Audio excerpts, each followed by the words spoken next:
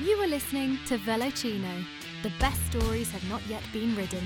You will be taken along the scenic route and play a fly on the wall during light-hearted conversations with fascinating people from all aspects of the cycling universe. Enjoy the ride with your hosts, Mike and Niels. Hello, we are back. And welcome to the Velocino podcast. Where the best stories have not yet been written and stuff. Yeah, man, you see, it's been such a long time. I've forgotten even what the lines are to open our podcast. So welcome to the Velocino podcast, where the best stories have not yet been written. That's it. That was better, wasn't it? So much better. But you're saying that, like, I haven't seen you in a while, actually. When I opened the door and I saw this little person, I was like, oh, no, it's not Halloween yet. Yeah, that's it. I had to stand on the step just to reach your doorbell.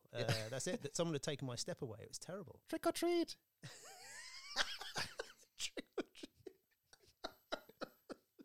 Yeah. I mean, you obviously looked on your Ring doorbell and just saw the top of my head, didn't you? And then you Like knew it was me. A little bit of, like, grey hair, like a little bit of grey fluff. Look, I'll take the piss take about me being short, but saying that I'm grey, well, admitting that I'm grey is terrible. Terrible. Look, this is the world of podcasts. Can't I pretend that I'm like 25 or something like that? Okay. Excellent. I say I'm 25, yeah. So I'm on Instagram and TikTok and shit and stuff. Anyway. You can't say shit. Can you not? No, although it's a new season, we still can't swear. Okay. Swear. Okay, I'll leave the swearing out for this season as well. Beep. So we haven't seen each other in absolutely ages. What have you been up to? Because last time we caught up, I think we were talking about how much Zwifting you were planning to do, how much fitness you were going to get into. I think you were going to run every day, and you were looking towards the ultra marathons and the is it the Terra X? No, it's Xterra. Xterra Championship. So, and I think your plan was focus on that for the next couple of months. And get yourself ready to be qualifying for the Worlds. That was the plan. So how did that go? Can you not see I lost a lot of weight? I can't see past you to see that you've lost weight. Anyways, yeah, I really started enjoying my virtual racing a lot. I really got into it. Basically, I watched it on YouTube. So, you watched it on YouTube? Yeah, it's so good. Yeah. Well, that is living in the digital world, and it's taking part, I suppose, in some form. Yeah, it was so good. And I really enjoyed it so much. That actually, I didn't cycle. I just watched it and then ate pizza, drank milk, and got slender. I don't know. It just happened. It's amazing, though. I mean, you are looking buff, I've got to say. I mean, not down below. It'd be nice if you put your shirt on, just now that you've got this super buff body, and put the baby all away. That would be really good as well. Anyways, have you? But while I've been talking about it, have you looked at this virtual racing stuff? I have. Do you know what I've done?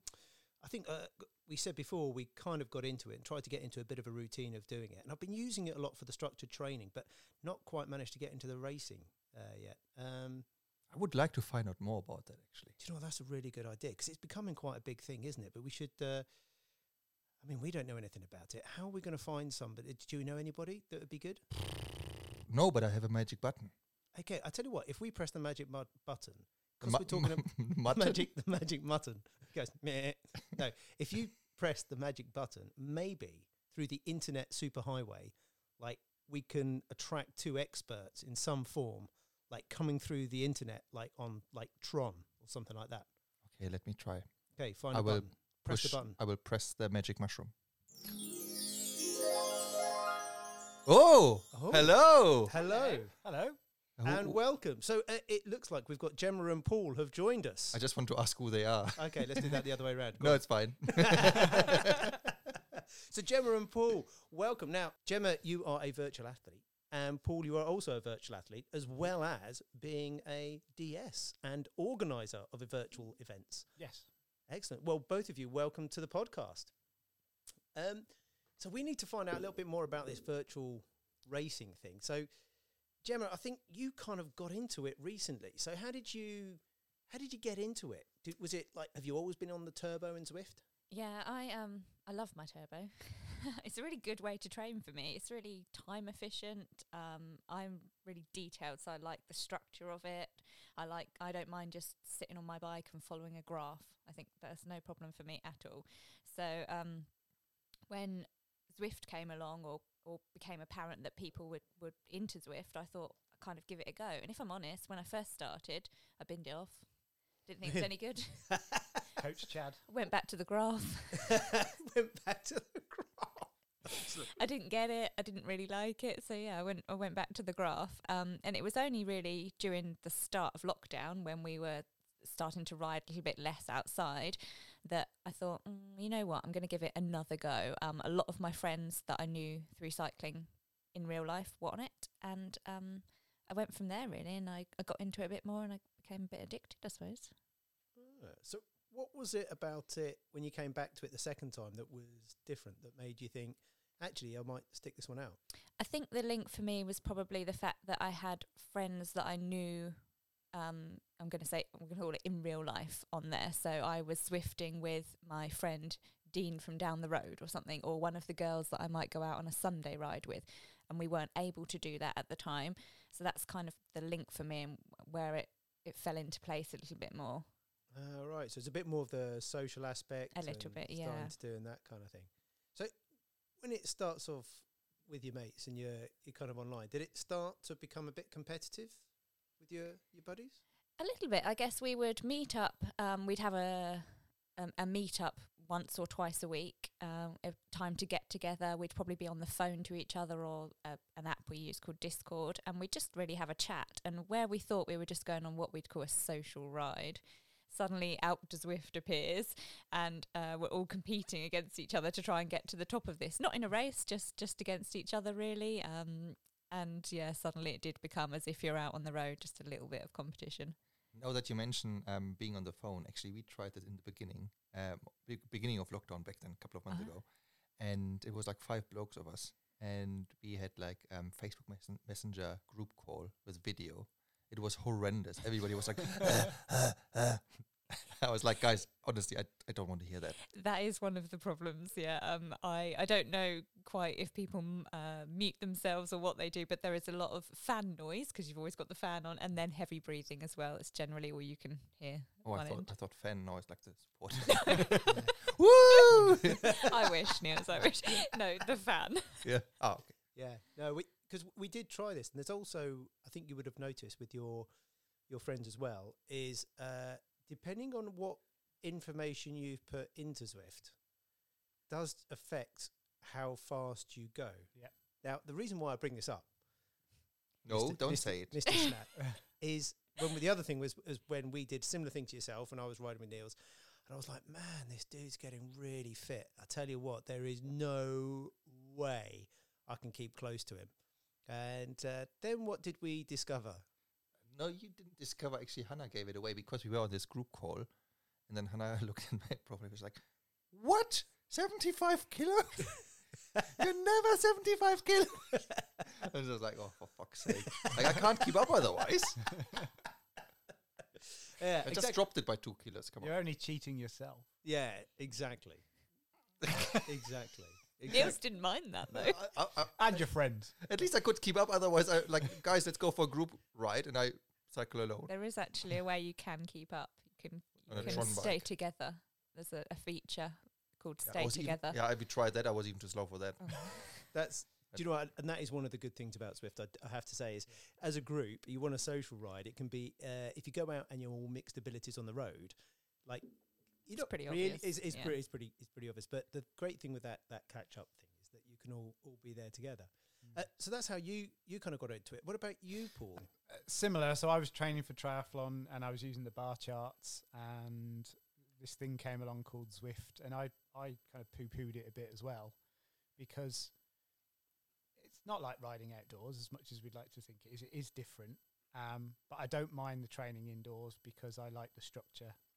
And I would go so far as to say Zwift wasn't or isn't as good, at least early on, as something like Trainer Road for that kind of structured workouts. But it was the group rides and the group events and the races that really started it for me. And this is 2-3 years ago, long before lockdown. And I got into it because I realised that if I wanted to do a really hard session, you just can't push yourself in a sweaty room at the back of the house. You'll just bail.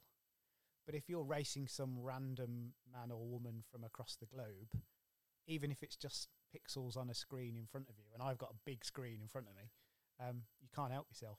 Yeah. And I always say that for me, the racing in Zwift, and for a lot of people, the community side of just being out to do was the thing that got me into it.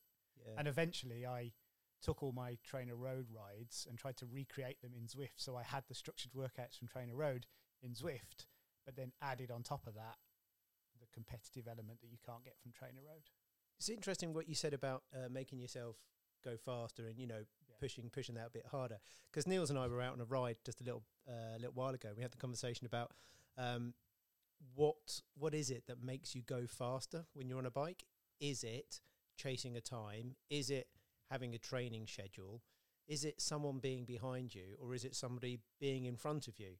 And we were trying to think what it would be. And I think, well, before we'd even managed to answer this, bloke came past us and had heard the conversation and just said over his shoulder, definitely if someone's in front of you, and then shot off up the road. So we'd obviously helped him up a hill. But yeah, that was really interesting, isn't it? That if you've got something in front of you, a target, I think that works for a lot of us, is that almost you kind of step it up again, no matter what you're doing. Yeah. You just want to get past that person. And I'm sure there's tens of thousands of people on Zwift who never do a race. But for me, being a competitive kind of age group amateur sports person, it gave me something different way back. And that has become a really big thing, obviously, with Zwift, with the esports and all that stuff. Yeah. And Gemma, when you kind of got back into it, obviously for you there was a little bit of a competitive element as well. Were you still using Zwift to train for sort of real world events and that kind of thing? Yeah, definitely at the beginning, even before I got into racing in Zwift, I was really only using it to meet up with friends, and there'd be that competitive element slightly, and then just to do my training, because at the time I still thought that the cyclocross season was going to happen, the crit season in the summer, possibly not. So I was using it to train, either to do a workout, which you are kind of by yourself a little bit, though there's people around you, and I still followed a graph, but in Zwift. So I was still using it, to train for what I thought was going to be real life events coming up. Yeah. And when those events went away, I don't know about you guys, but I find it really hard to motivate myself to train. When if there's an event that's coming up and you think, right, if I work really hard at this, really hard now, I'm going to be so much better at that event. Yeah. When you take that event away, you kind of like lose some of that. I was probably a few months ahead of Gemma, because most of my qualifying tri races for age group champs at the end of the year are in May and June. So before the crit season, I guess, really starts, and way before cross. So February, March, I'm in full getting ready for a race mode, and then one by one, they're just disappearing. Oh no! And an email, text people. Blenheim's gone. Cotswolds has gone. Yeah. Clinging on to whatever. No, that's gone as well. So it just went to nothing in March and April. Yeah. I think for us, we want to do the Granduro in Wales, actually, which was in either June or July. It was July to begin with, yeah. And then they moved to October, and I was like, I can't motivate myself that long. I want to have like an event in July and then have a break, and then that was really bizarre. But then I think that comes down to one of the great things about Zwift is it to a certain degree, having a race or something to focus on gives you purpose, if you like, to the training. So it means that the training is not just for the sake of it. You've actually got a purpose for why you're putting in those extra hours. That's why following the graph along the line is meaningful, because you're actually doing something. You're training towards something.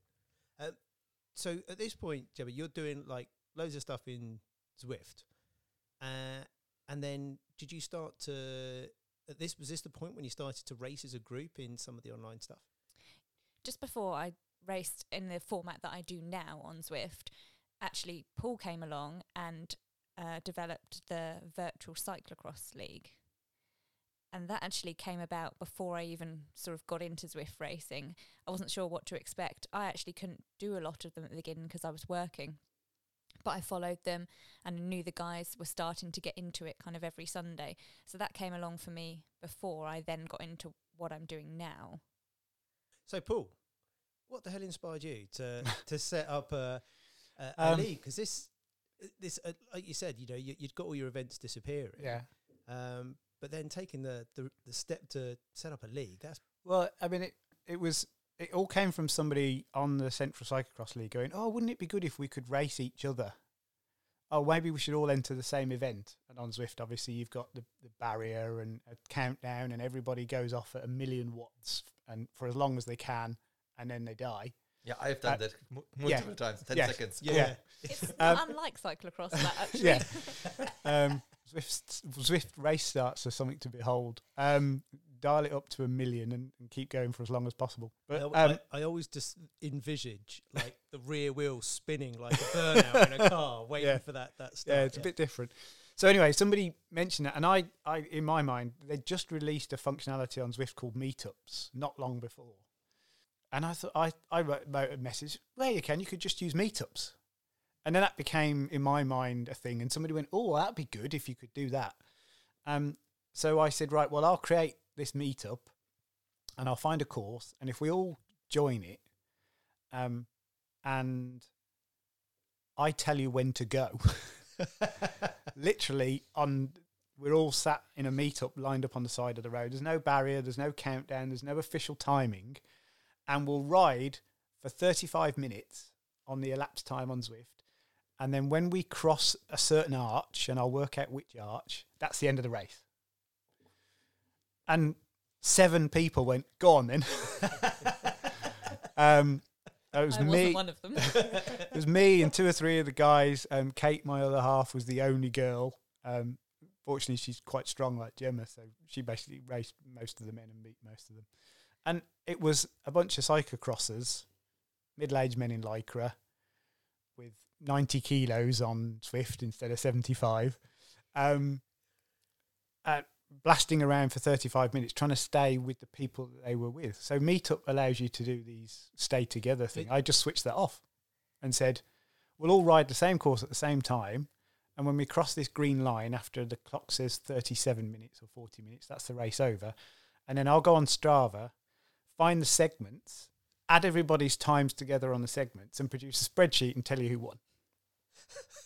And that was it. Oh my goodness gracious. Oh, was that it? That was easy. That is Say easy. And then I started, but then I had to write a script to say, right, this is the course we're doing. You need to follow me on Zwift, and then I'll invite you to a meetup. And you need to, if anybody has any technical issues, tough, I can't help you because I'll be on a bike as well.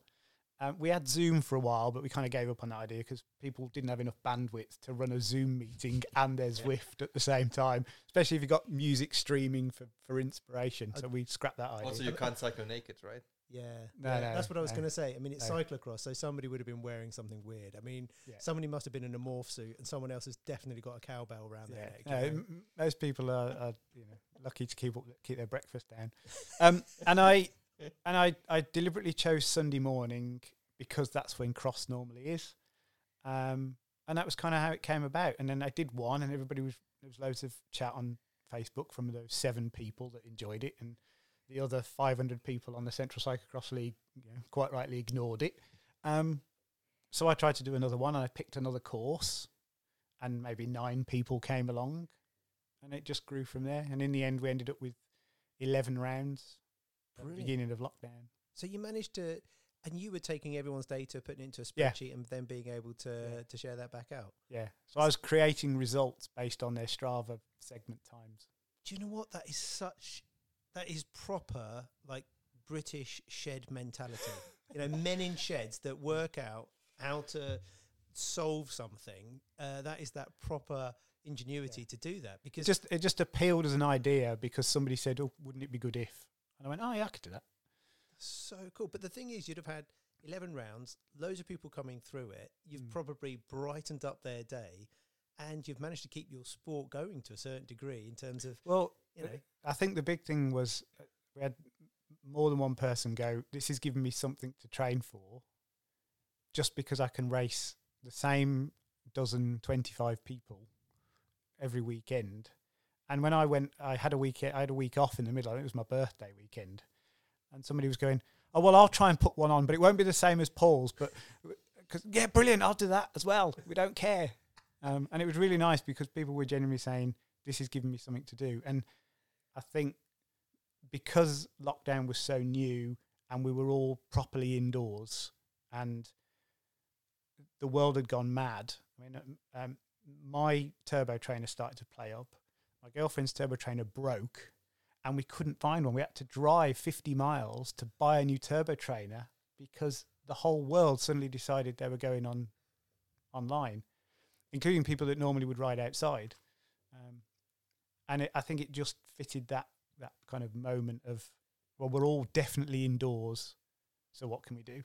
Well, look, that is so good. And I'm sure there'll be people listening to this thinking, well, how can I do that? So let's go through your top tips, Paul's top tips of how to set one of these up. So how did you select the course? Because that must be a tricky thing. Yeah, so in cross, obviously, and everybody was doing it was part of cross, so that was what we're used to. And, you know, it's 5 to 10 minutes a lap, and it's 40 minutes as hard as you can.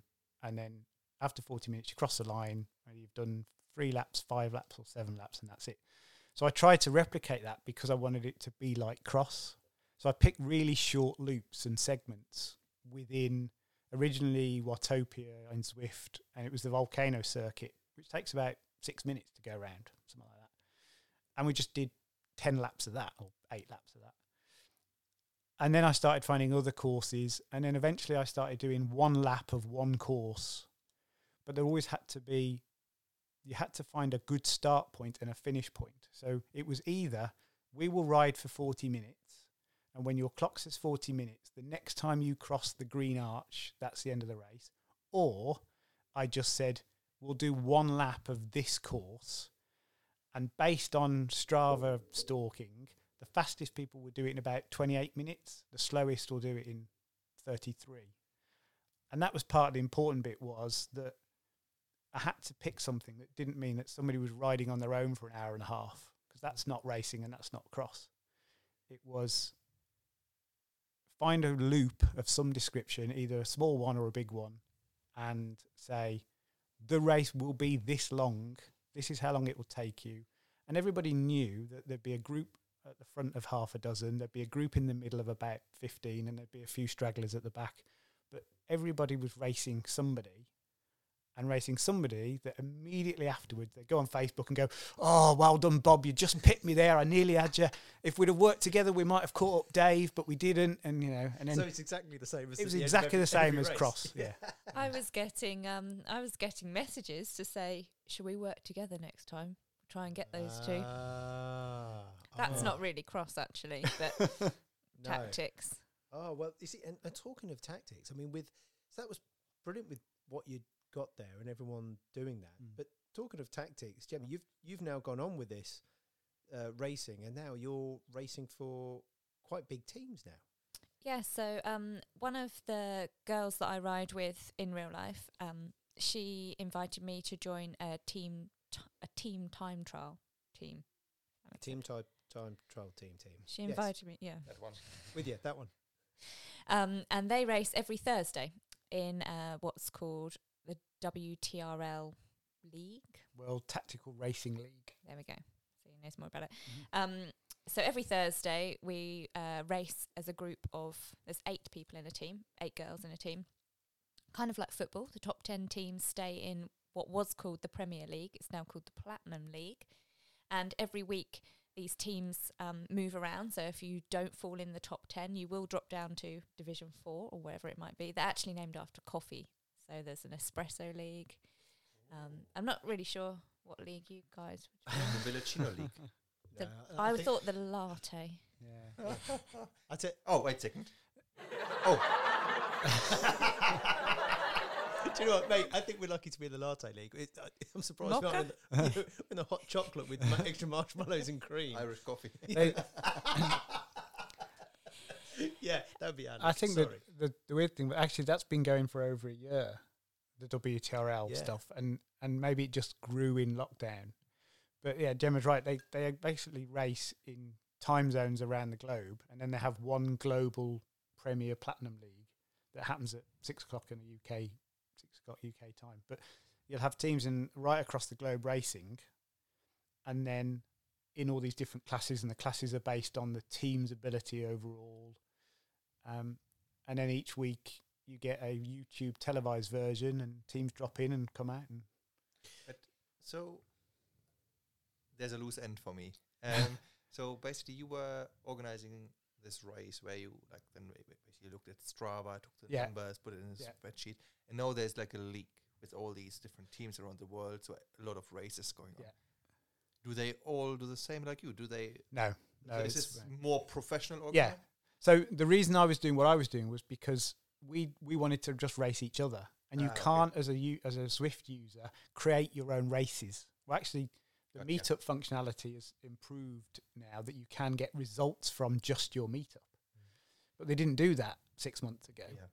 So I just did a group ride with the stay together removed, and then told everybody how far to ride and for how long, and then I'd add it all together afterwards. Okay. Meanwhile, Zwift proper racing has always been going on, but unless you could remove everybody else from the race, it would never be just a CCXL thing for 20 of us who know each other. Okay, Meetup was the only way to do it. So these races were already in place, the proper ones. Yeah.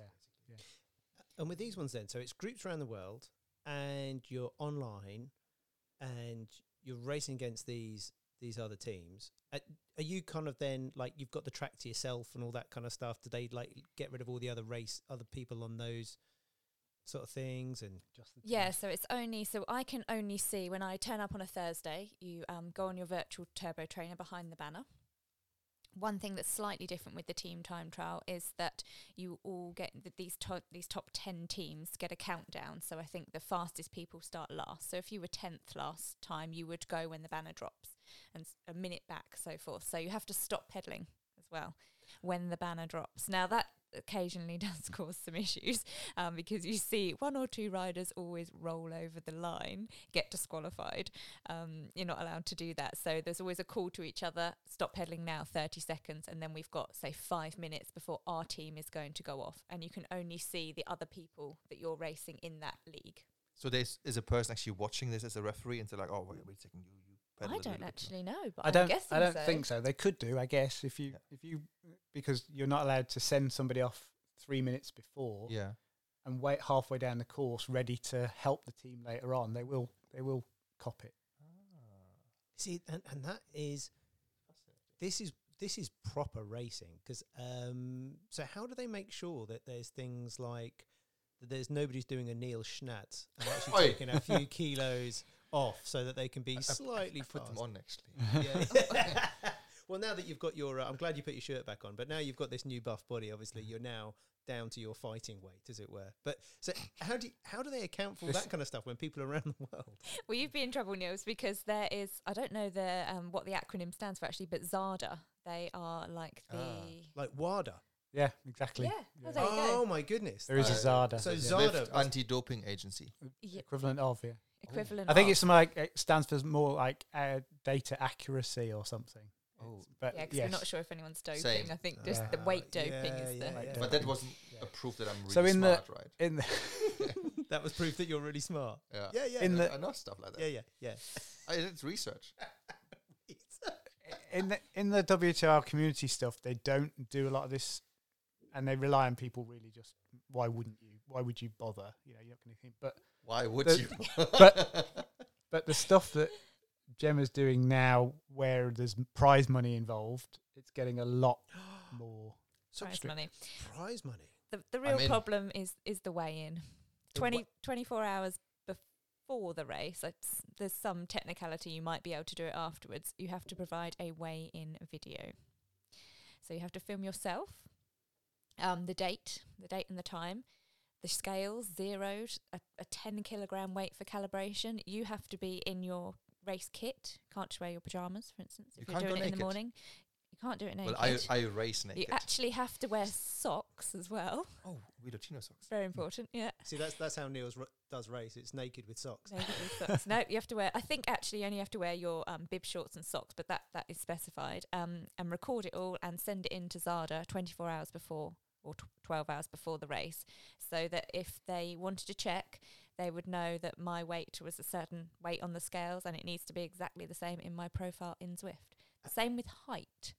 I'm not sure quite why they ask for height every time. It fluctuates. Like sometimes I'm like Mike's height, and sometimes I'm like Neil's height. I pretend that on a sunny day I grow a little bit, like a sunflower.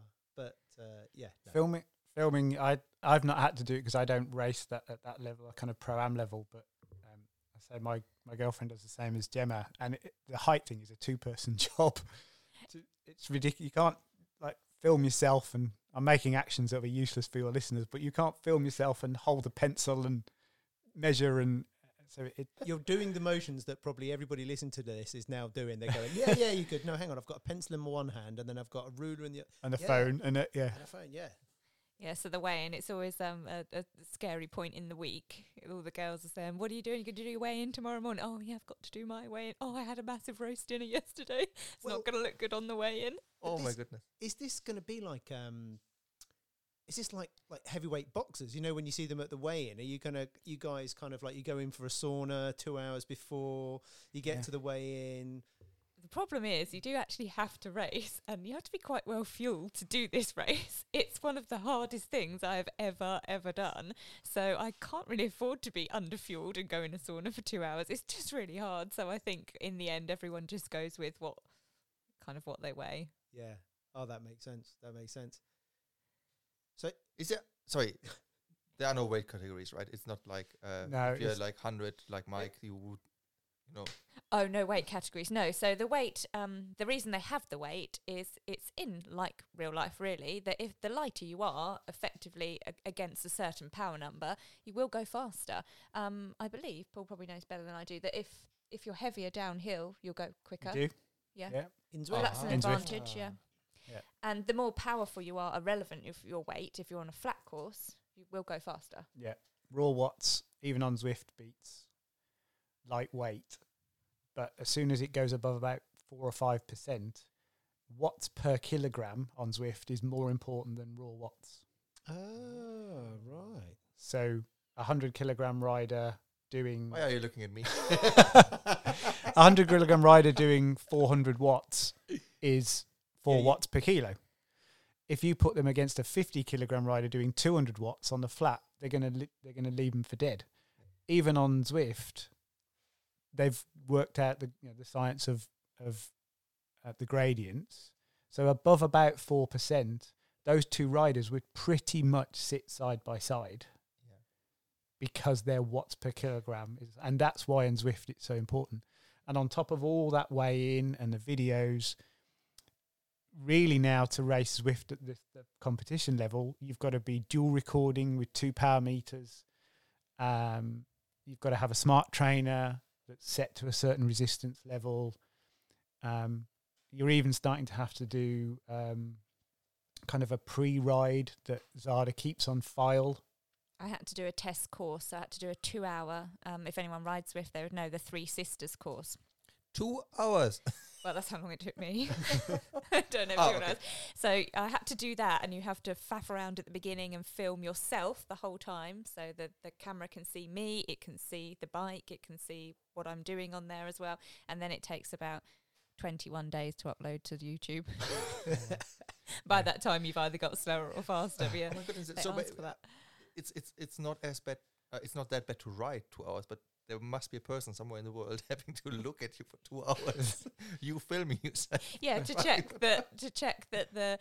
I'm hoping no one actually knows, but we're hoping that they can just spot any big anomalies. I suppose they're not going to check whether I'm 20 watts less or more than I was last week, but they are going to notice if someone suddenly drops weight or increases their power. Yeah. And I guess this is really important, particularly when you can think about the culture and what people know of what happened in the past in cycling. That even at the beginning of virtual cycling racing becoming more and more popular, that something like Zada already exists, which is pretty cool. But I guess that's one of the things I was going to say is that now that you're doing this kind of racing, Gemma, and also yourself as well, Paul, do you see this now as, is this a new discipline of cycling? Yeah, for me personally, or how I view it, not for me, I believe that it is a separate discipline in itself. Of course, you can cross disciplines like we do with cycling all the time. Some people mountain bike and crit race, but I believe it is separate. It is different to racing in real life. For me, there's nothing that compares to riding with a group or a team on the road and listening to the sound that it makes. It's amazing, and talking together and having tactics and things like that. That to me, there's nothing like it at all. But Zwift is completely different. It's the hardest thing I've ever done. It pushes me harder than probably any other road race, possibly not cross, but similar.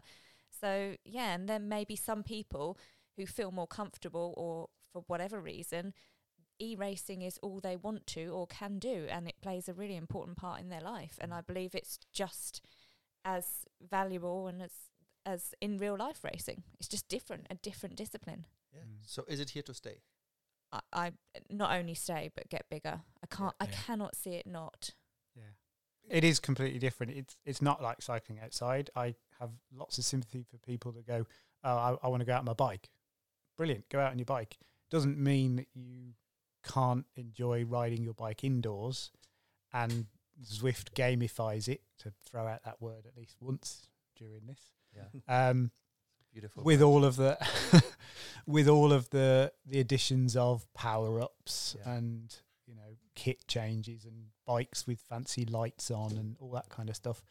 And you have to learn to ride it. I think what happened in lockdown, especially on a lot of this YouTube e-racing, was you saw all these pros coming to it and they didn't know how to play the game, and they were getting their proverbial ass handed to them by people who've been riding on Zwift and racing on Zwift for years. Yeah. You know, Matthew van der Poel got blown out of the water in a Zwift race. Not everybody ahead of him was cheating. Yeah. It's just they knew how to ride Zwift and he didn't. Yeah. And there are skills you need to learn to race Zwift well. It's a definite art, and when you first do it, you don't possess it. Yeah. Very unlikely you possess it. All that will happen is you feel like you're dying after 3 minutes 25 or something.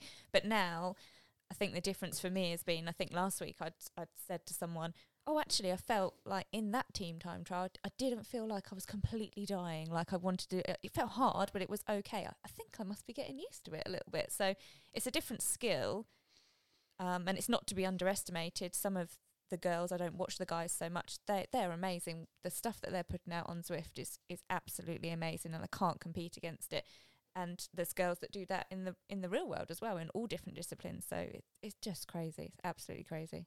Just a quick interruption here, just to our listeners. If you heard a bit of heavy breathing over the last couple of minutes, that was not Mike or me being just overly excited about the voices of Paul and Gemma.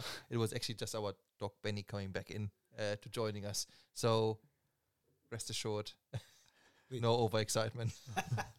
But, well, you say no, there wasn't, the breathing wasn't from us, but the overexcitement definitely was. Yes. Because I think the way you've just described it there, the fact that somebody can cross disciplines and still do well, but not necessarily nail it, like if you think someone going from road to mountain or vice versa, that shows that this is a different discipline, isn't it? And like you said, here to stay, this many people in it, you've got Zada that are watching it. But also, what you mentioned before, it's like you need to know how to race it. I remember my very first race that I did on Zwift, and I was like, okay, I start slow to keep, like in a crit race, and just like hang on in there at the back, that I don't get sped out the back. Yeah. And at some point, I will just increase my power. Yeah. And what actually happened was everybody was gone.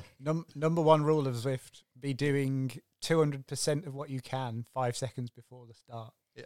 The thing that is very different is the drafting. There is some drafting. I believe Paul knows the exact numbers. That is not the same as that is not the same as in real life. There is some element of drafting, but it is very, very difficult to get back on once you are dropped. But everyone knows that. it's the same for everybody, so that's okay. That is just different to in real life. So come on, Paul. What are the numbers on the drafting? Do you really want to know? My inner geek is just screaming. Well, screaming. I mean, this is kind of where the DS thing started, I guess, because again, Vision E Racing.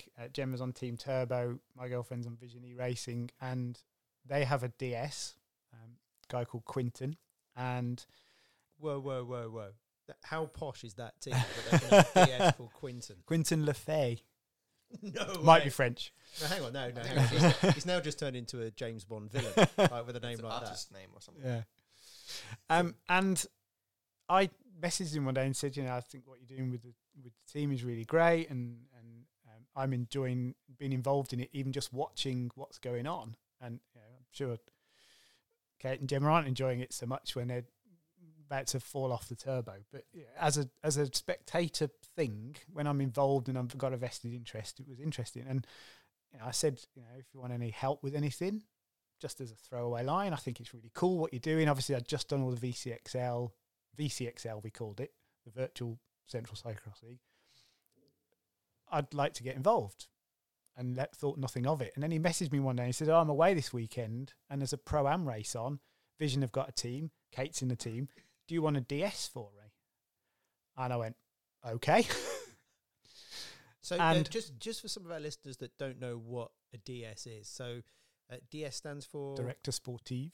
And what is the role of a DS? This is Well- normally the person in a car when we Yeah. see it on the tours, Yeah. isn't it? And I'm sure I'm vastly Are you doing it in your oversimplified. car? Yeah. I was sat on the drive watching it on the with the engine running, eating a pork pie or something. Hanging out the window.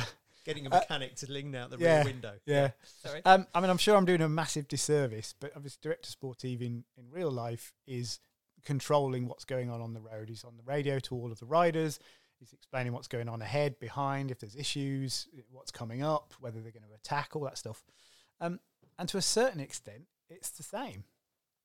It was an encouraging word. It was trying to help somebody on.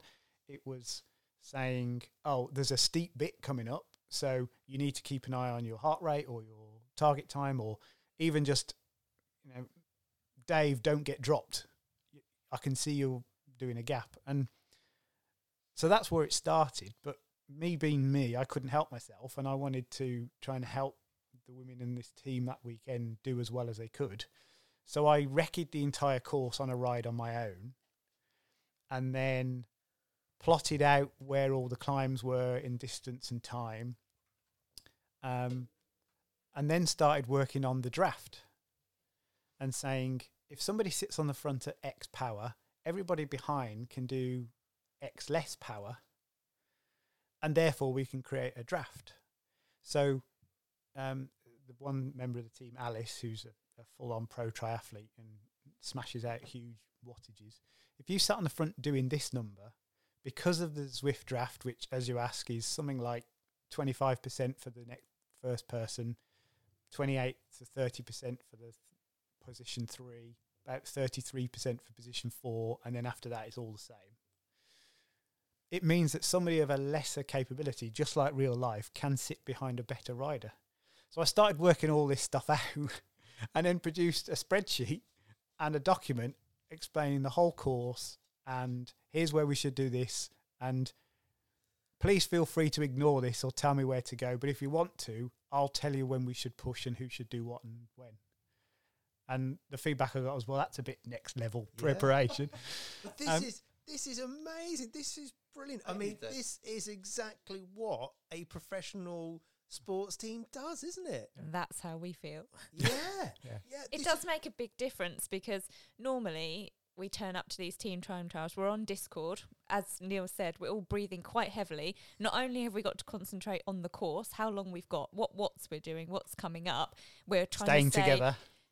Gemma on the front now. Oh, sorry, I was going to go on the front, dropping back. No, you go. But now, dead silence from the girls, apart from heavy breathing, or we might mute ourselves, and only Paul talking, saying, Gemma, I need you to come on now in 20 seconds. Just make your way up to the front and telling me exactly the what's that I need to do, and someone to go back and sit in the draft. We don't even have to think. So A completely completely different. It's brilliant. That is so cool. I think That's so cool. because but the my big problem is actually like thinking wouldn't be the problem. For me, like, for me It's the everything doing. else. Yeah, but it's the thinking and the doing that's Yeah. the problem. You just I need think- to concentrate on the doing. like Gemma said, in real life, a team time trial is a group of people, and they're working off each other, and they're around you. The problem with a Zwift version of a team time trial and these WTRL things that everybody's doing, and I'm doing some when I'm not on the Discord app, everybody's all over the world. So you can't know who's doing what. And you could all just ride as hard as you like in a group, in a blob, and hope for the best. But that bugged me that it wasn't as efficient as it could be. And you've got the problem of people going, oh no, are you going? Am I going? I've got a problem. So I just said, I'll tell you when to go, what to do, and for how long. And I'll just keep calling your names out. And I'll tell you when there's a hill and when you switch from doing this amount of power to this amount of watts per kilo. Because if you're not, somebody who's got a better power will shoot off the front, and you need 4 of you to finish, just like a real time trial. So it's that person that's just making all those calls. So all they have to do is ride as hard as they can. So please, so do you do this for your girlfriend's team? Yeah. So please tell me that I can see, because I can imagine Neil's doing this, right? And I'm just thinking, there's Hannah on the bike, pedaling away, flat out, right on the edge. You know that moment when you're not sure if you're going to puke, black out, or just keep going, right? She's there. And I can just imagine Neil sat next to her on like a really comfy chair with a beer in one hand and a slice of pizza in the other. Naked, and just saying, pedal harder. Yeah. You can do more than that. But Hannah on the front. and on the front, come on, pick it up. Come on, pedal Pretty harder. much, yeah. Pick up your cave. What is everyone It's doing? pretty much. Is that That's pretty much what's going on. So we've got quite a good pain cave in our house. We've got twin Zwift setups of a turbo trainer, 40-inch TV, PCs, a treadmill in the middle, a disco light on the wall, that's just for the hell of it, and a big stereo. And I'm usually standing on the treadmill next to Kate while she's riding. And it's, at the time, on these time trials at least, although Kate and Gemma are in different Pro-Am teams, they race Socks for Watts team time trial teams together. I'm standing next to her on treadmill watching what she's doing, and then on my own Zwift setup, I'm logged in. I'm able to jump between all of the others. So I've got a kind of bird's eye view of what's going on. And yes, because I'm on Discord, Kate's not, otherwise you'd have the echo. So I'm basically just taking the microphone off every now and again and going, well done, keep going. And then I'll go on and go, well done, Claire, you're up next. And there was a race recently where I was like, Kate, you're up next. And she just looked at me and went, shook her head. Yeah, I remember And her doing I went, it. right, Kate's not doing it. Kate's You move out. because they're all going. But yes, I am basically standing next to her with a phone and a computer and sometimes a drink and a towel. yeah. Around your hips. Yeah. And I'm a glorified bottle and towel holder whilst shouting into the microphone. But this is brilliant. I mean, have you got an aspiration now? You've done this to think about being a DS, I say in the real world, but in another discipline. I think I'd like to kind of apply some of this stuff to other teams. And I think there's quite a lot of teams who are doing quite well who actually aren't that organised. And I saw a post on Facebook today. Somebody was asking about racing in Zwift and team time trialing in Zwift. And I almost sent him a link to my Google Drive where I've got a big document about how to race drafting in Zwift. So to get involved in it from a more central point of view, maybe yes. I don't know whether it, I can't see me going off and working for a real life cycling team, but the esports side of it and knowing the science of it, absolutely. Years ago, I used to have a turbo trainer that didn't have a power curve, and I was convinced that the power was wrong. Probably shouldn't share this. So I found an algorithm, and I mapped out the power curve, and then I posted it on forums. And every now and again, somebody would go, "Oh, you know document that you shared about the power curve of such and such. I did this 6 years ago. So that's just how it works. It just, my mind works with it. But so it's all about marginal gains, basically, right? Yeah. So you are the David Brailsford of Oh, Swift. absolutely. Yeah, David absolutely. Swiftford. Yeah, absolutely. Oh, Of a team of people that only them and their immediate family care about. But yeah, That's fantastic. It's like our podcast. Like, I think the only listeners are our mums. Yeah. Until though the other week so every week this team time trial is broadcast on Zwift with 2 presenters. And this obviously inspired me a little bit. I sent the link to everybody. I was going to be on it for all of about 30 seconds, and all you were going to see was We saw the 30 seconds. Before the 30 seconds, I really was on for 30 seconds, and all you saw was my little Zwift avatar, and that was enough for me. I said that. The whole world has got that. Watching Gemma Felstead, watching Alice Lethbridge, watching... They didn't even pronounce my name right, but I didn't care. I was on there. But It then... was the American guys, The right? American guys. Felstead. Yes, that was it. Yes, yeah. Was it a good one? That was good. That was a Felstead, really I good think it is. American impression. We don't have American listeners, so they don't care. No. But then a couple of weeks ago, Alice, who kind of manages the team, posted up to say, would anyone like to do a live feed at the same time? And I jumped on this idea and thought that is going to be brilliant. Then realised, actually, they're going to be watching me whilst I'm racing, which is something that doesn't normally happen on Zwift. And I'm not entirely sure that everyone who's racing on Zwift looks that good. You're in your little own world, you're in your pain cave, as you may call it. I'm in a tool shed out the back of the garden. So I set my lighting up because it was getting dark by this point, wasn't it? 'Cause they send you a link to say, you know, how you need to be in shot. I was a bit concerned about my bandwidth. I had my laptop there, the webcam, lighting that I'd bought in from indoors. Did you have to clear like stuff out the back like a lawnmower? I had to push the lawnmower No, out. it does only have my like bikes. But I did consider the pros have their jersey hanging in the background. They did marketing guidelines, and you could only put. No, I just didn't have time, and to be honest, it was my helmet that was on the side. There was nothing else. Marketing guidelines. Yeah, of what you could put in. So you could only have one jersey to feature. You had to have. They had to obviously be able to see just you, and if you stood up on the bike, you couldn't go out of shot because that wouldn't look very good either. So I had it all running. We started the race as normal, actually. Were you DSing us that week? I can't remember. Yeah. So we had a DS, so that was good. And I put that in the bio so they knew, and that came on. And I could see that the 2 guys whilst trying to race at the same time. And I was like, girls, we're on now. We're live. Stay together. Make sure it looks good. So you could see us as little Zwift characters, and then you could see a live stream of me in the turbo room doing that at the same time. And they were talking about it. They were talking about they could see my heart rate and what was going on with that. And then at the end, they went to interview a guy, but he must have had bad bandwidth because he dropped out, and they came on to me, and I had the full interview with them. So it was really good. That is so cool.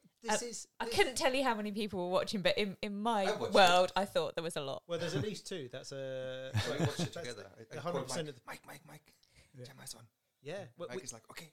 well, you sent the link out, Niels, and I think a few of us clicked on it. Just as was luck that it was. And it's it's live really as well. And it was good. And also, the thing for me, I have to say, is because although it's great to be part of it, I think often the difference in a sport is where you get sponsorship and money, and is when how many people are wanting to watch it as well.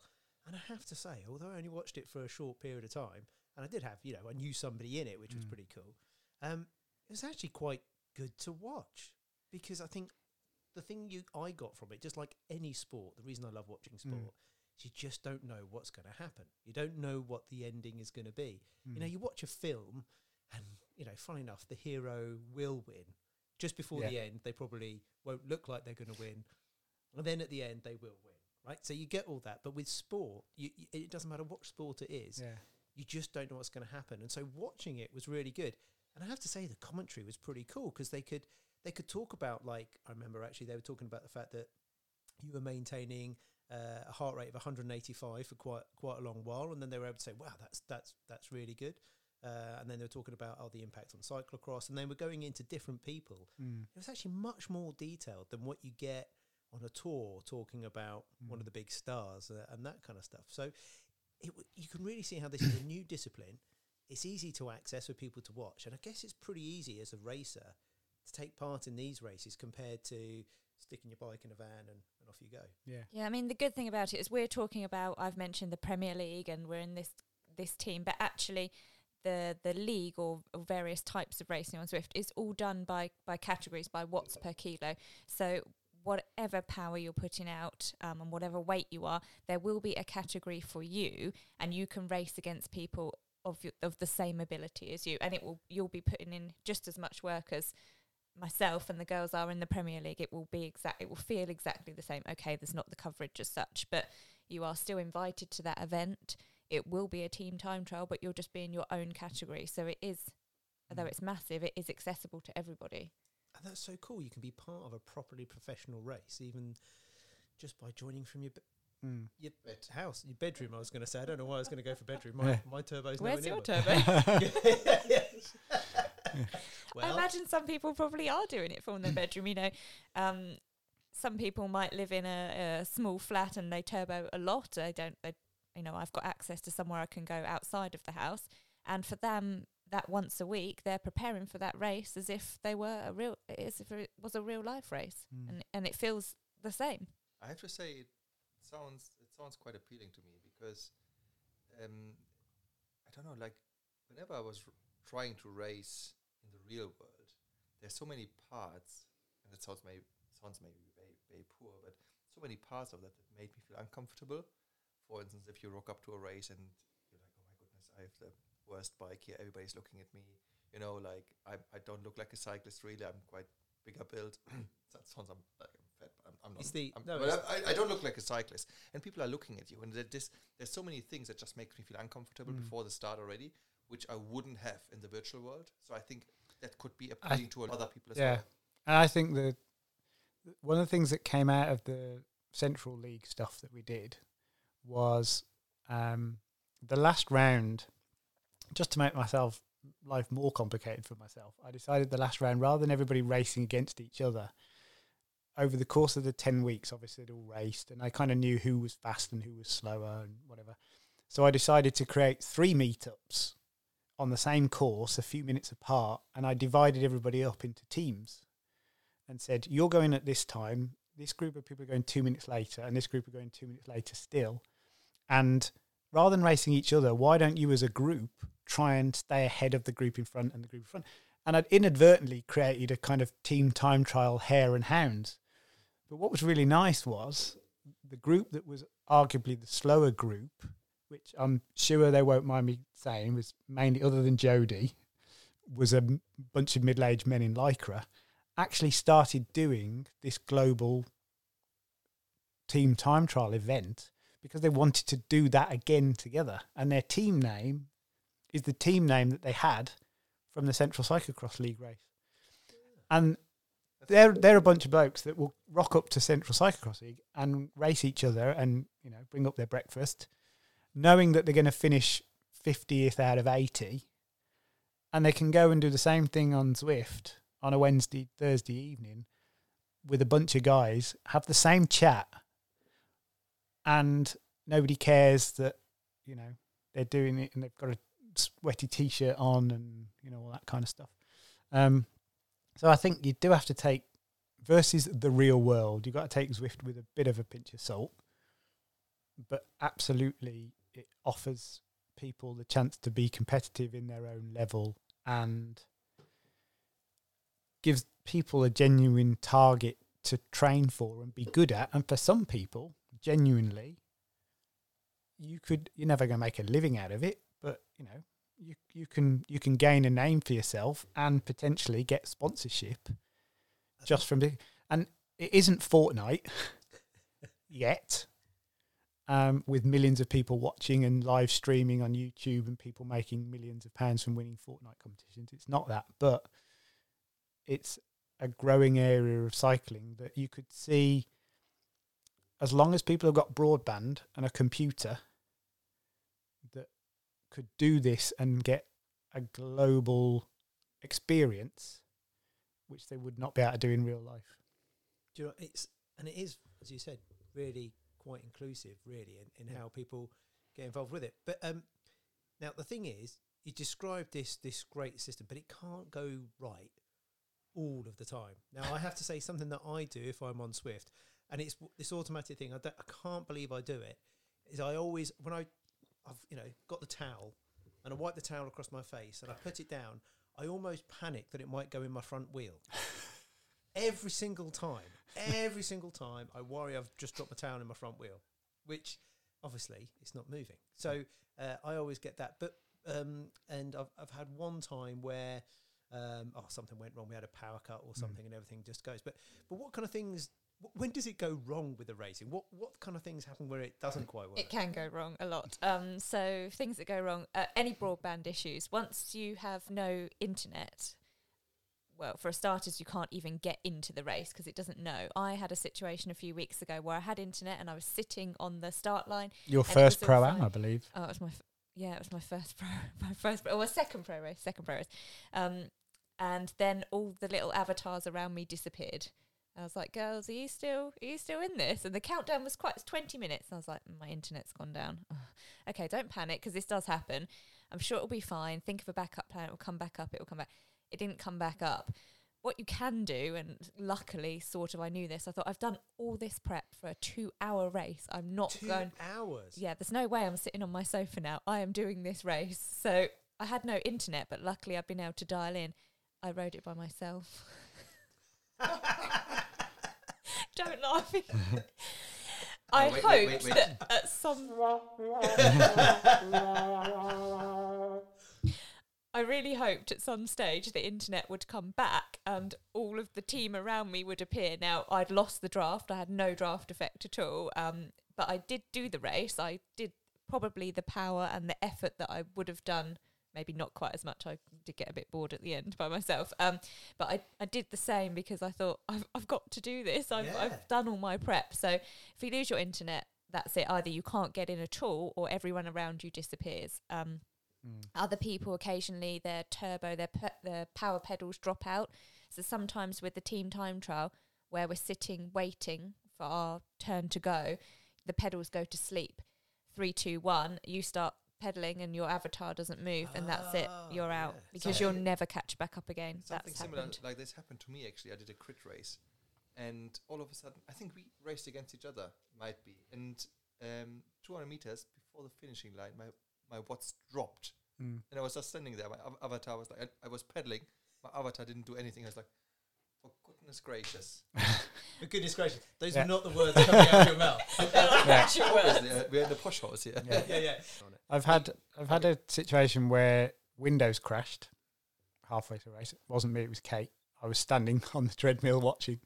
The best fail we had, worst, was I'd set the bike up on the turbo for one of these Pro-Am races.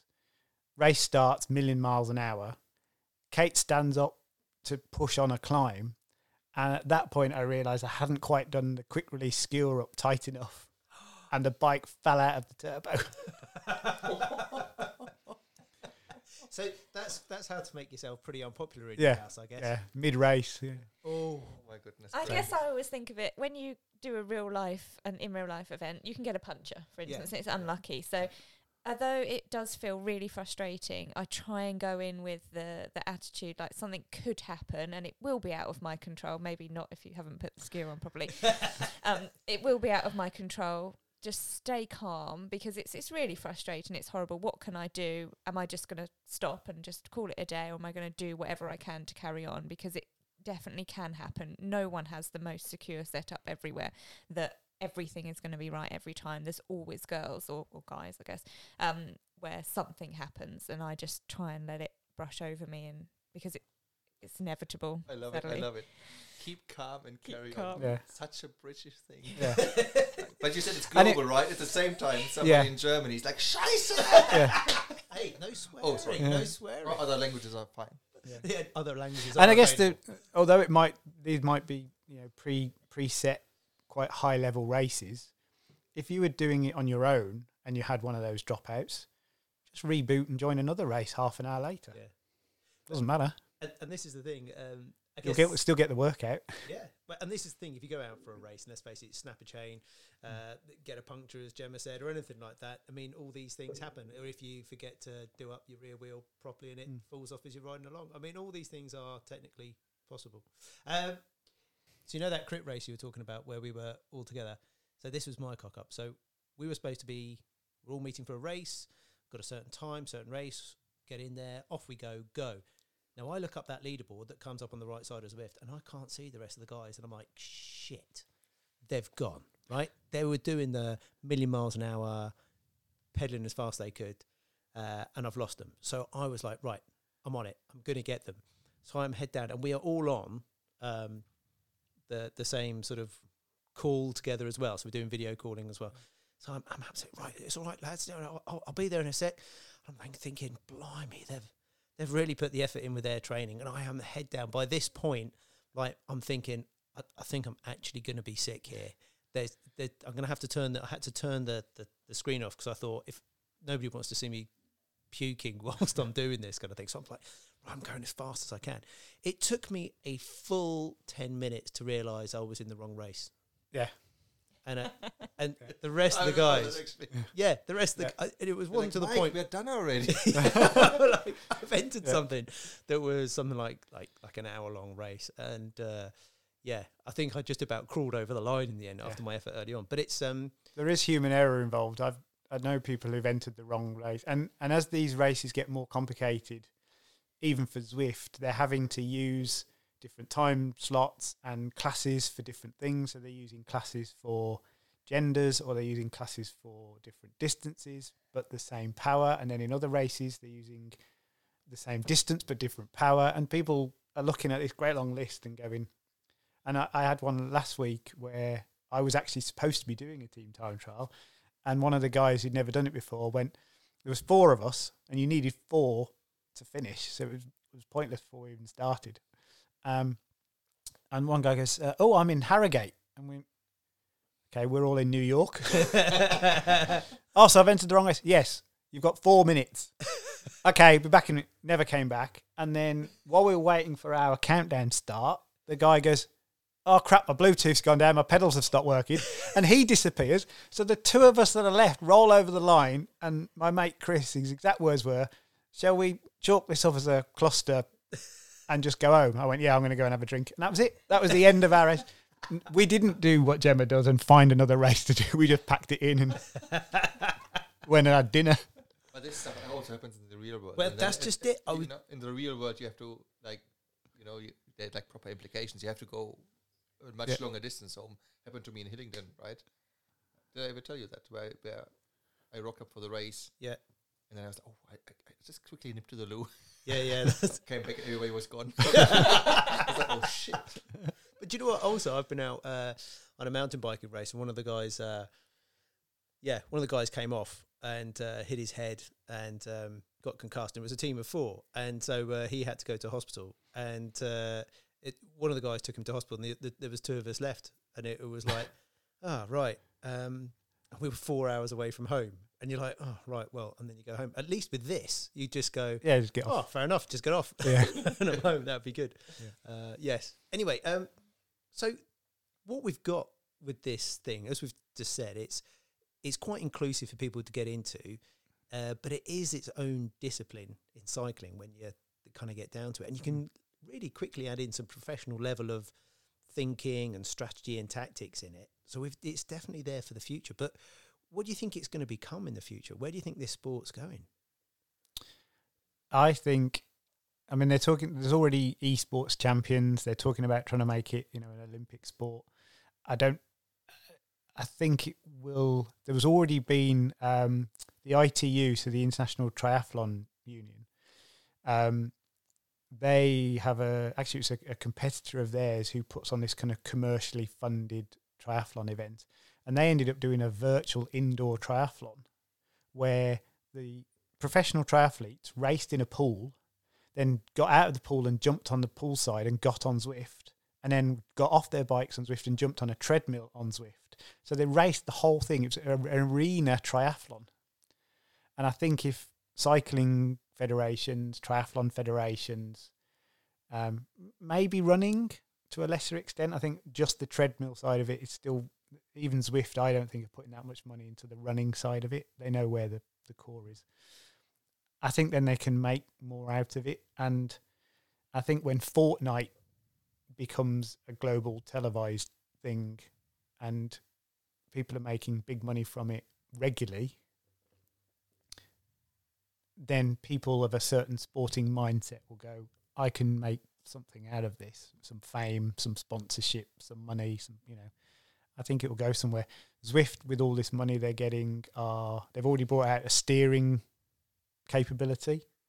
So it won't be long before you're effectively riding on Zwift on an indoor riding treadmill, which already exists. And everything you'll still be on your own, but everything will be measured. And we'll be wearing VR headsets and you'll be able to look around at the people around you. And cycling purists will still hate it and they'll still want to go out and ride their bike, as they should. But you'll get to the point where, as far as you're concerned, you're in a cycle race. It just so happens that your bike is in one place. Yeah. And Gemma, I mean, you are you're now an online hero. I mean, you are essentially Lara Croft, let's face it. So where do you think it goes for athletes? Yeah, I was about to say, from an athlete point of view, I believe there will be some athletes who either started by e-racing and didn't progress or didn't do anything else outside of that at all, and that's where they're comfortable and they're really good at it and they stay with that. That's brilliant. There'll be other athletes that probably cross disciplines. So I can't imagine myself just e-racing. As I said, I just love that feel of being outside and racing, and it's a different element. Does it make me stronger from Zwift racing? I think in certain disciplines, probably yes. It is specific to Zwift, but there's no doubt that the training that you get from that has got to be applicable to what you do outside. I mean, starting at 500 watts and having to hold for as long as you can, that's got to work for some sort of discipline. Cyclocross being one of them. Having to hold that power is very applicable to time trialling. I imagine my time trialling is probably better now outside than it was before. I could be a lot steadier. And then equally, there'll be some athletes who just continue to race in real life, and that is what they want to do, and that's all they'll do. I mean, they've done that before, right? Like, if you look at the Zwift Academy, Ella Harris from New Zealand, or like Tanja Erath from Germany, as an example, they qualified for a real pro racing team via virtual racing. Yeah, so that's kind of the opposite. So they started, whether they do or don't ride on the road or whatever discipline they have, they start like that. They go into Zwift Academy and they compete with other people. They do their own training, and then they get a pro contract, which currently isn't related to Zwift. Actually, they're doing in real life as well. There might be then some pro Zwift contracts in the future. That would be another stream. That's really interesting, and I really like the link that you have to Fortnite. If you look at Fortnite, I think there would be no normal person watching who doesn't play Fortnite himself would watch a Fortnite game. So I think it's a lot of Fortnite players that are interested in other people playing it well. Yeah, exactly. Yeah. To maybe learn a thing or two. So I think this is the key, like to grow your user base. The more people are actually doing it, the more people then have an interest in following the people that do it really well. Yeah. And I think then it could potentially become a televised thing. I think that, Zwift is a niche part of, let's face it, outside the Tour de France, cycling is fairly niche. We're all into it, but actually in the grand scheme of things, is cycling's a massive participation sport, and the grand tours are massive, but the cycling races going on all the time. In Belgium, cyclocross is televised every Sunday, but, Britain has some of the best BMX races in the world, but how much BMXing does anybody watch or know anything about unless you're into BMXing? So Zwift is a niche part of a niche sport, but it has the capability to be more inclusive and global than any other sport because of its very nature of being on the internet. Yeah, and I think this is its biggest strength, because most probably then people in charge there would most probably try to get it televised by completely different channels. Yeah. Nobody would aim for like TV really. Mm. They would aim for like Twitch, Yeah. YouTube, whatsoever. Yeah. Like, and it is such an important point what you just mentioned with like there's so many races that are happening and that are not televised. Mm. In Germany, actually, the World Championships. It was quite funny. So usually in Germany, most races are shown on Eurosport, Mm. but the World Championships were given to the German equivalent of BBC. Mm. And what actually happened is they only showed the last 15 kilometers, and everybody who thought they would show the whole race Mm. had to watch summer biathlon. So basically, they showed summer biathlon, the full race with like Right. podium ceremony and everything. And then like, oh, by the way, there's also like a world championship race. And then moved over to cycling and showed Yeah. only the last 15 kilometers. This is just like to give This you is- like an idea of like how niche cycling still is, although all of us believe it is not. Mm.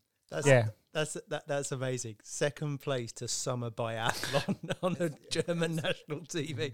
Oh, good grief! As much as you're in it, I see what you mean. We all love cycling, but it is niche. So I was going to say that I believe, I don't know for sure, but that Zwift always gave equal coverage to the women and Yeah. the men. That's always been the case, whereas that's not the case. So it should be. So as it should be, yeah. Yeah. And it is. And on in real life racing, the women's side is coming up, and it's definitely a lot more televised than it was. But Zwift from the very beginning has always given equal rights or whatever it was, equal exposure to the men and the women and the racing. I guess the women still race a little bit less. Yeah. I think they do shorter distances, but Yeah. It's kind of time based, I think. it's time. more But than the coverage and the amount of racing available to women is equal to the men, and always has been, I believe. There's a lot of women that we know through cyclocross and our local teams and whatever that would never race outdoors. It's way too scary. But they'll absolutely kill themselves. I saw, I'm not going to mention her because you'll get embarrassed, but a Facebook post from somebody who did a 2-hour race on Zwift, and then all she was on Facebook and say, I'm now sitting in the bath trying not to cry. It was only a short race, but it was 20 kilometres uphill, and she hadn't really thought about that. And what she thought was, 20 kilometres, that'll be fine. Turned out to be 2 hours, but she did it. She did it. She didn't give up. And yeah. she did well and she even said, but finished in like top 10 in my category. And to her, top 10 in her category means nothing to anybody else but her and her husband and her friends on Facebook, maybe, who do Zwift as well. And I think that's really important to her. She's just achieved something that she could not do in any other way in a sport she enjoys.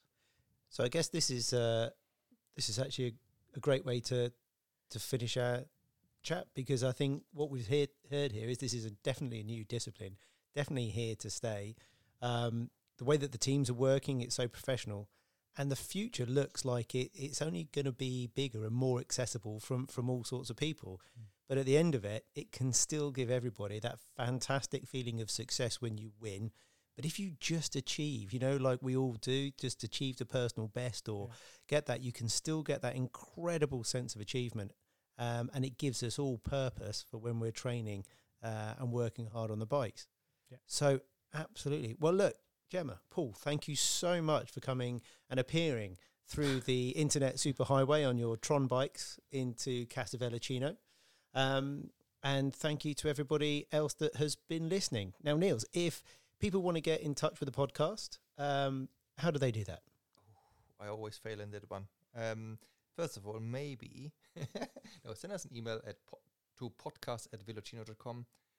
Reach out to us on any social media channel on @Velocino. And you will also see us on Instagram as well, where now you'll be able to purchase your own set of the fabulous socks, as well as some of the new T-shirts that have just come out. So yes, because Gemma is actually our Gembassador. Oh, is that what you call it now? Oh, I just came up with it. yeah, So if you use what is it called? Discount code Hidden Gem, you actually get 20% off. 20%, yeah. So yes. go and grab yourself a bargain. Yes. Now, Gemma, if people want to follow you and your activities, what's the best way for people to follow you? Probably Instagram, actually. My Instagram handle is G_Felstead. Or Not the way not Niels at- pronounced at- it. Gembassador. Oh, it could be. Ooh. I maybe need to change that. Exactly. Excellent, thank you. And that people will see updates on what you're doing with your racing. Yeah, and so your they can see a mixture of everything really. Some Velocino socks, they're always on there, which is good. What I do on Zwift, that appears, and what I'm doing training and racing in real life as well. Brilliant, excellent. Oh, and some cooking and dogs. Now, One dog. You're not cooking dogs. No. Okay. Cooking dogs. Whoa. Goodness. That we're talking a niche. That would be niche, but there you go. And Paul, if people want to follow yourself or look at what's going on in terms of the league, what's best place for people to go? Central Cyclocross League on Facebook, CCXL. I personally, I would, rather than me, because mine's fairly boring, pictures of bike bits normally or something, is to look into some of these kind of e-racing teams. So Vision E-Racing, Team Turbo, 2020, follow some of the pros that are on there, Alice Lethbridge, Rachel Elliott, and just see what is actually going on, and look up things like the WTRL. If you're interested in this stuff, it's all on Facebook, and WTRL and Zwift are launching a new league next week, as we talked about, similar to the time trial but for individual races as well, and just get involved in a bunch of people who really enjoy a like-minded activity that has exploded during lockdown. Excellent. Well, thank you very much. So Also, if you are like a team and you want sponsorship or so, maybe reach out to us and we can sort something out. We would love to have a team in any of the virtual leagues. That would be quite cool. Just get in touch. Mike@velocino.com. Oh, I'm loving that. So what? We could have we could sponsor a team. Well, let's at least start a conversation. That's Get in touch. Oh, did you hear him backing out of that? No. Let's start a conversation. Yeah. No, I think this is a great idea. Write to Velocino podcast and we will see if we can sponsor a team. Fantastic. The way to support us is to go on to iTunes or Spotify, give us a rating, and remember, 5 stars are at least the minimum that you need to give us, and recommend us to all your friends. But for now, everybody, thank you for listening. We're all off to put our legs over our bikes, inside, keeping dry and away from the worst of the weather, and jumping into Watopia to have a spin with our friends.